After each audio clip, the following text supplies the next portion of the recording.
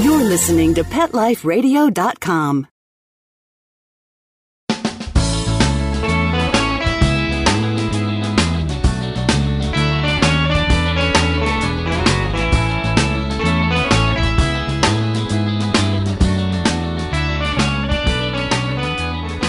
Welcome to Save a Pooch on Pet Life Radio. I am your host, Beverly Isla. Thanks for tuning in. Our guests today play a very special role in making sure rescue dogs are not only as happy as they can be, but as polished as they can be once adopted. And our first guest, Leah, owns and runs the nonprofit organization in Costa Rica called Territorio de Zaguates, also known as Land of the Strays. And you may have seen the video going around Facebook with the beautiful hills, a ton of dogs just roaming around. It looked so peaceful. And our second guest, Jeff Reed, based in BC, Canada, has been rehabilitating rescue dogs for over 10 years and runs Rescue Me Canine Training. I really thank both guests for doing what they do. It's amazing. When we get back from these messages, we'll talk with our first guest, Leah, about her story on the Land of Strays. Sit. Stay. We'll be right back after a short pause. Well, 4 to be exact. It's hard to find time for your furry family member. That's where Camp Bow Wow comes in. All-day play and overnight camp, daycare and boarding for dogs. Everything is included. Large play areas for fun and exercise. Spacious cabins, comfy cots, even live camper cams to watch from a computer or smartphone. Camp Bow Wow offers the best care and is the place to go where a dog can be a dog. For locations and more information, visit campbowwow.com. Let's talk pets on PetLifeRadio.com.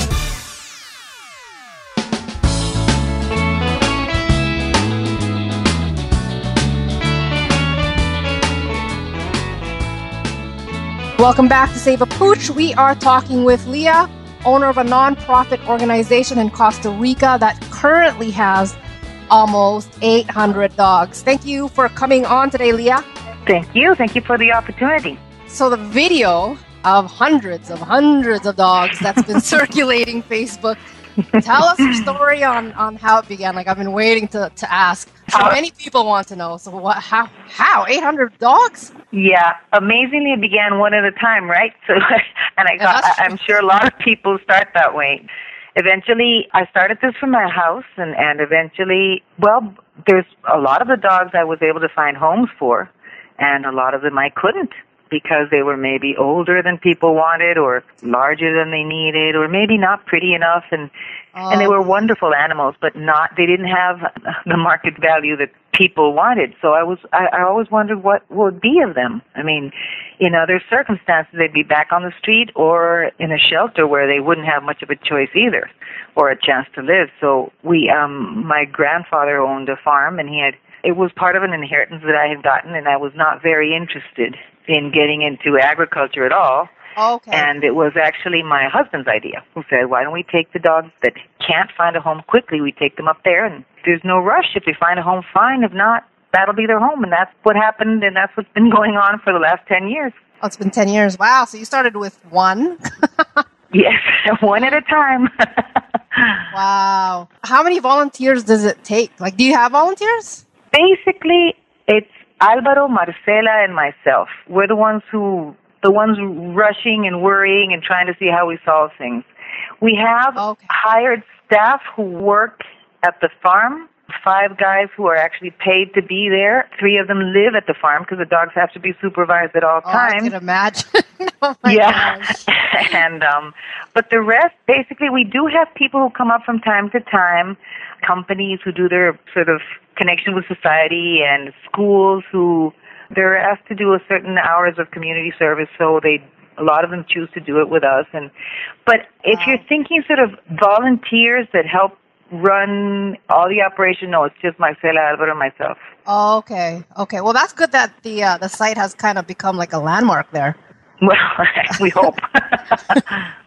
Oh, wow.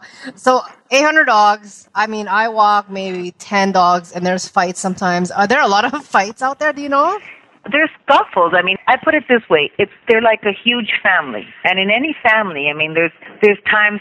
Picture Thanksgiving. Everything starts off fine, and then somebody says the wrong thing, and then there's a scuffle. And so basically, these dogs, there will be scuffles from time to time, but that's why they're always supervised. The core of the pack has been together for over 10 years. A lot of them have been with us for 10 years, So I think those dogs have been responsible for sort of, I don't know if instructing or teaching or what, the rest of the new dogs. And they all sort of fall into the same vibe.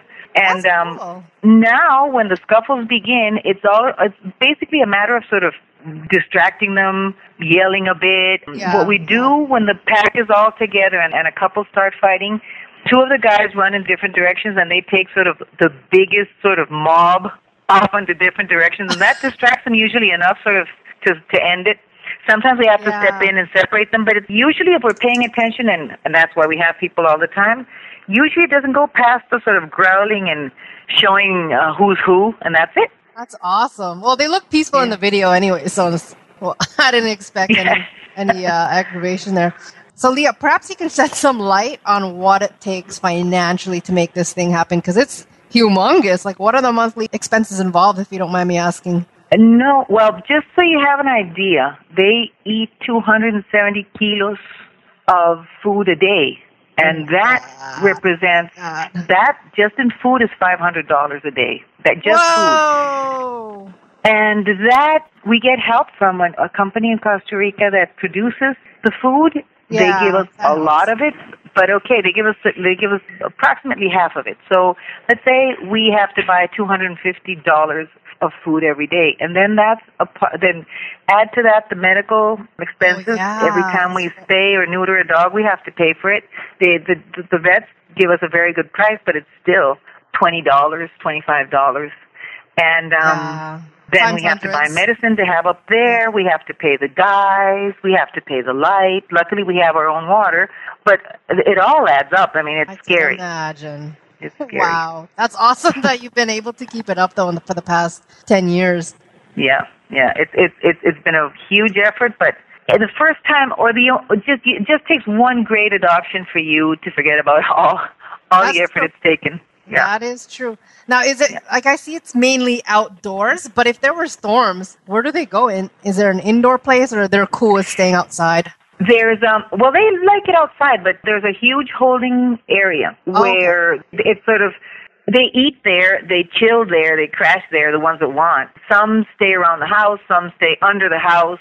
They sort of choose their pack and they choose their place, but there is a huge holding area that houses them all, and usually we put them there at night. We're actually changing the roof on part of it. We have most of it is without roof so that it's cool, because during the day the sun is pretty strong.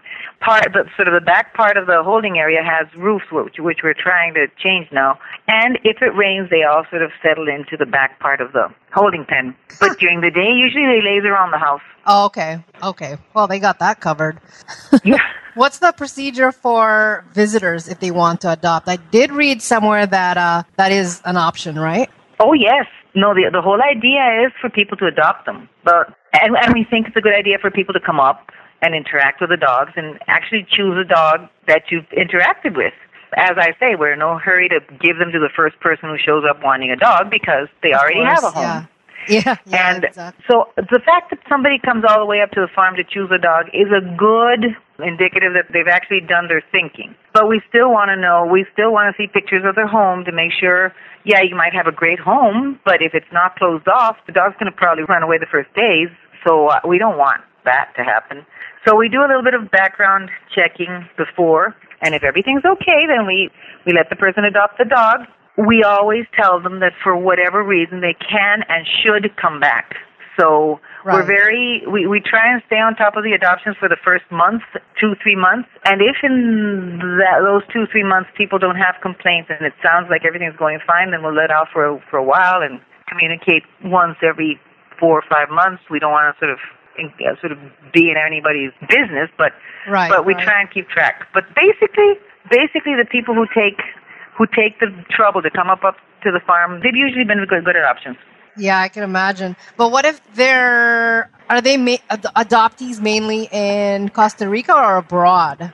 Well, mainly it was local. It was Costa Rican. But now that we're getting, because we've been doing this for 10 years, it only went viral months ago. And so now we have, nobody knew about us. And now we have tourists coming, and now we've been very lucky to have 3 or 4. We've started already 3 or 4 adoptions in the States. One is hoping to go to United Kingdom, but that one's a long process. And so we're very glad to know that now we call them our Territorians because they're from territorio.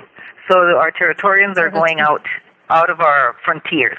What's the legalities though with paperwork and bringing back a dog from out there? Well, the thing is, luckily Costa Rica it has sort of it enforces vaccination against rabies. It's hard to enforce, but it is, for example, for shelters, it's very easy to control. People, they can't check if you are or aren't, but you should be. So all our dogs are vaccinated yearly. We give them the rabies vaccine anyways, and the core and non-core set of vaccines. So they get a whole bunch of immunity every year. Mm-hmm. So that part, which should be the hardest, is already done. And we get everything done through our vets. They take the blood samples. They send the document saying that they've been vaccinated, and basically that's enough to get into the States. Into Britain or United Kingdom, it's a long process. But the States, we've had some very good experiences with exporting our dogs to the States, so it's fine. Okay, that's good. That's good. Yeah. I can just imagine if say I wanted to adopt one, but I live in an urban city, so if they're used to out there, they may not even enjoy Canada. No, a lot of people think that, but no, they have the greatest. I mean, we have one that lives in Miami in an apartment and travels with his adoptive family to work in the University of Miami every day. We have another one living in Mexico who lives in a high-rise apartment and does nothing all day, and he's happy doing nothing. So they fall into the pampered city life very easily. Oh, that's good. Oh, that's good to know. Yeah. Would there be any advice that you could say for rescue organizations to have a successful, I guess, way of managing rescue dogs, since you've been doing it so long and you have about 800? Maybe you have some practical tips. You know what? I'm no one to give anybody any advice, especially coming from a third world country who's barely starting with efforts towards trying to help animals. But the way I see it and the way we always tried to explain what we were doing, because we were doing it very differently, we said, we can't save them all, probably not, and we can't find homes for them all, probably not. So as long as they're with us, let's let them be dogs. Let's let them have fun. Let them sniff each other, and if they have to get into a scuffle, let's let them get into a scuffle. Let's try and make sure they're fed, happy, socialized. We'll deal with whatever comes up. Yeah, with whatever comes up when it comes up. But if for, practical reasons, you should keep a dog isolated from the rest. You always have to think it's practical for humans. It's not practical for the dog. The dog does not want to live isolated from the rest of the pack. He doesn't want to live in a kennel. He doesn't want to live in a cement floor with wired fences. That's not, and so maybe, yes, you are saving him from sickness or maybe getting hit on the street, but you're not making him happy.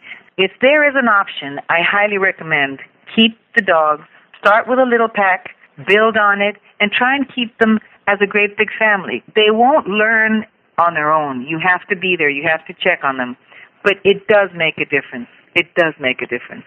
Wow. Thank you so much, Leah, for sharing your story. But we are out of time. But do you have names for all of these dogs? All of them. All of them. Each and every dog has a name, and we try not to repeat them.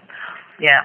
They have the weirdest names, too, but then again, how many pretty dog names can you recycle? So, yes, they all have names. They all have names. That's amazing. And you guys have good memory. That's about all we remember anymore. That's it. Well, if you'd like to know more about the organization, they do have a Facebook page called Territorio de Zaguates. That's pronunciation. You can find so many photos and videos there to see. We'll take a quick break before we talk with our second guest, Jeff Reed from Rescue Me Canine Training. Sit. Stay. We'll be right back after a short pause. Well, 4 to be exact. I called it elephant skin. It was rough, wrinkly, like a Brillo pad. His hair was falling out in clumps. Petey stopped eating and all his hair fell out. Our golden retriever, Sundance, he scratched incessantly. There was hair all over. DINOVITE.com. 859-428-1000. The omega-3 fatty acids. Flaxseed, zinc, alfalfa. The digestive enzymes that are cooked out of regular dog food. Dinovite is nutrition. Within 2 weeks, the shedding slowed down to almost none. The scratching went away after a few days, and Sundance's coat was starting to get shiny and glossy. It's a 180 turnaround. His skin has cleared up. He's not in pain. If your dog has shedding, dry skin, excessive scratching, do the Dinovite. 859-428-1000. 859-428-1000. Dinovite for life. DINOVITE.com.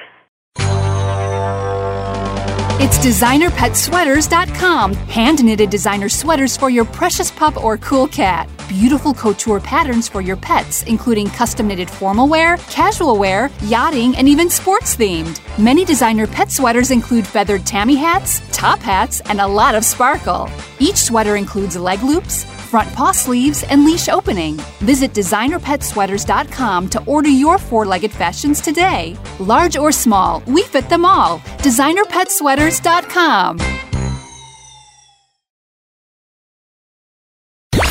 Let's talk pets. Let's talk pets On Pet Life Radio. Pet Life Radio. PetLifeRadio.com.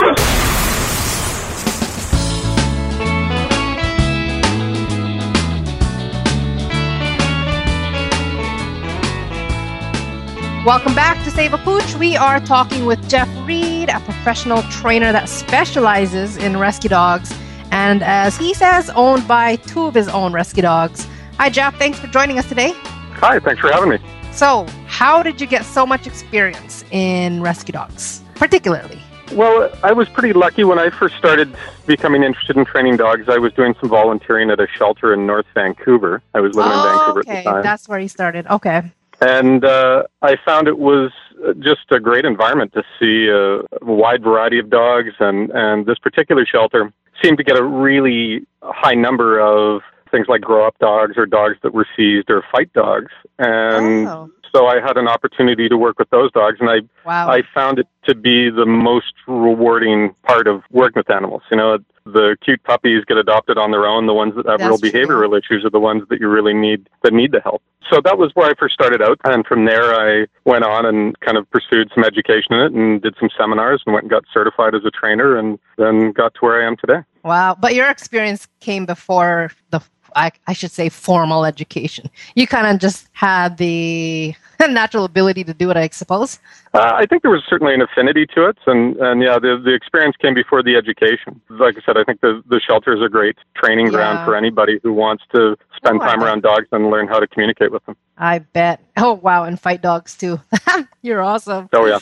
And you focus on positive reinforcement methods. And I know trainers out there have their own ways, but in your case, how has that method improved even the severe cases of rescue dog aggression, for instance? Well, I think that when it comes to real severe aggression or dogs that have severe behavioral issues, lots of times that comes from a lot of trauma in their own lives. And dogs like that, I don't think you can use anything but positive reinforcement methods and counter conditioning and things like that, because I've seen dogs that you couldn't even give a command to without them showing their teeth, right? And it's because they have such a history of that being the point where the fight begins with the previous owner. Okay. And I also think that, you know, a lot of behavioral issues stem from fear-based behaviors, from fear-based issues. Oh, yeah. And I don't think you can correct a fear out of an animal.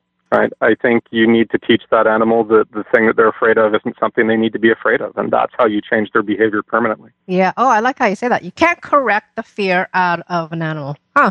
That is true. No, I don't believe you can. Now, can you tell us a situation that stands out where if you didn't train the rescue dog, it could have led to an unfortunate outcome? You know, I think this is one of the real sad things about rescue dogs is that any situation, any behavioral issue has the potential to lead to an unfortunate outcome. You know, certainly from my practice, I deal with dog-to-dog aggression and dog-to-human aggression predominantly. That's probably about 80% of what I do. Yeah. And those dogs are incredibly at risk. But even simple behaviors like house training, if a dog isn't house trained properly, that's a dog that gets returned to the shelter again and again and again until it's deemed unadoptable, and other behaviors result from all the time spent in the shelter. So that's true. Yep. So I think. I think one of the sad things of rescue dogs is that in many scenarios, unfortunately, they're viewed as replaceable or disposable. And if people don't see the desired behavior they want, they're very quick to move on to another dog in some cases. So I kind of view every case as one where the dog is at risk. That is a very true perception. And that's so sad that people do view it like it's a quick replacement, I should say. It's so sad, you guys. Yeah. Now, perhaps you can give rescue dog owners a few practical tips on addressing the common behaviors that come with bringing a dog home. I know there's been a lot more adoptions over the past few years, which is great, but now it's, how are they improving or maintaining the behavior that may come with it? Well, I think the most important part when you're adopting a dog is to, there's some things that happen before you even see behaviors. I think the first thing that I tell people when they're considering a dog is to pick something that fits their lifestyle and their energy level. If you're a couch potato, don't get a marathon runner. And if you're a marathon runner, don't get a couch potato. Typically, it's that friction between the requirements of the dog and the requirements of the owner that leads to a lot of problems right off the start. Absolutely. And I also tell people not to be quite as concerned about breed or sex or color or size. Don't pick your dog on the prettiest one. Pick the dog that fits you, that you have a connection with, that you like that dog's personality and you like their temperament and you feel like the energy level's a good fit, would be the first step. I think beyond that, when it comes to specific issues, it's tough to say just in general terms, but I think there's a few things that people can do to make sure that they get on the right track. The first one would be put the training time in right from the beginning. I think a focused effort when you first get your dog pays lifelong dividends, rather than trying to, live with behaviors that you find intolerable or allowing things to continue and get worse. I think if you start on the right foot and really put the time and energy in, you really end up with a relationship that's fantastic. Oh, yeah. I would also say, don't assume that problems are going to get better on their own. Left unchecked, most behavioral issues get worse, not better. Thank you. Extremely important, that last point. Did you hear that one a bit, do you? Oh, yeah. And I would say for any owner, educate yourself on positive reinforcement training methods. There is absolutely a ton of information out there, most of it conflicting. There's an old saying that the only thing two dog trainers can agree on is that a third person's doing it wrong. So true. You really need to find techniques that are based in science, that are the most current, up-to-date things that we can use, that take advantage of everything we've learned in animal science and behavior modification. And I think you also need to really use techniques that ring true to you, right? Any technique will have some degree of success, but if you don't believe in it, if you don't think that the technique is sound, you shouldn't be using it. And lastly, I would say get professional help quickly for any problems that don't show improvement right away. If you're doing something to try and address a behavior and you're not seeing improvement, then whatever you're doing is not making a change. So there's no point in continuing to do it. You need to find someone with a higher level of knowledge that can help you out past that hurdle. Right. Okay. Great. Those are awesome. Awesome tips. But I guess you're not a fan of shock collars? No, not at all. It's a tool that I just think we live in a push-button society, and people want to have immediate solutions to problems. But every dog that I've ever worked with that has been exposed to a shock collar has ended up worse rather than better. Really? Every single one? Wow. Every single one. I've yet to see a problem improve. Like, you may improve the behavior on its surface, but if you have a fearful dog that you're shocking because they're responding to other dogs, if you don't address that fear, you still have that problem, and it's going to come out somewhere else. Right? I recently had a client who had a Great Dane, lovely dog, had never shown any signs of aggression, that was getting shocked. Another trainer had recommended a shock collar, and the dog was getting shocked to prevent him becoming reactive around other dogs. And at one time when there was other dogs barking and the dog was at risk of being shocked, the client's child touched the dog, and he opened him up for 9 stitches on top of the head. Whoa! So that's a great example of a dog that's been put under far too much pressure. You've taken away its coping mechanism, you've taken away its only outlet, and you've made a fearful situation even more fearful.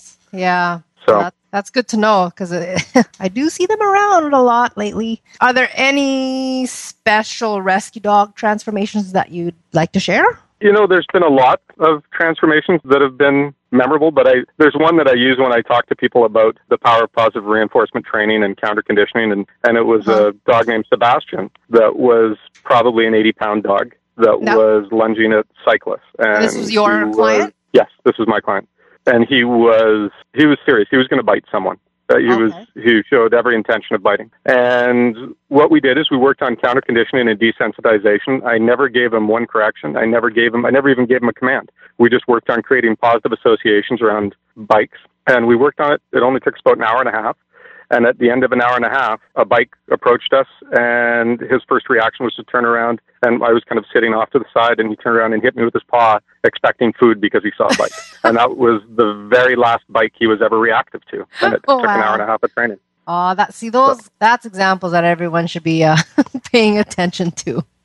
Absolutely. And it may not be as fast as pressing a button, but it's a permanent solution. And it's a dog that's now stable and happy and calm, not fearful. Yes, that's good. Good. Well, thank you for taking the time to talk with me, Jeff, and thank you for helping the rescues become their best version. We are out of time, but if you'd like to know more about Rescue Me Canine training, you can visit rescuemecanine.com. Is that correct? That's correct. Perfect. Thank you to our guest and our show producer, Mark Winter, for making this show possible. If you have any questions, comments, or ideas for a show, please email me at beverly@petliferadio.com. So until next time, spread animal compassion.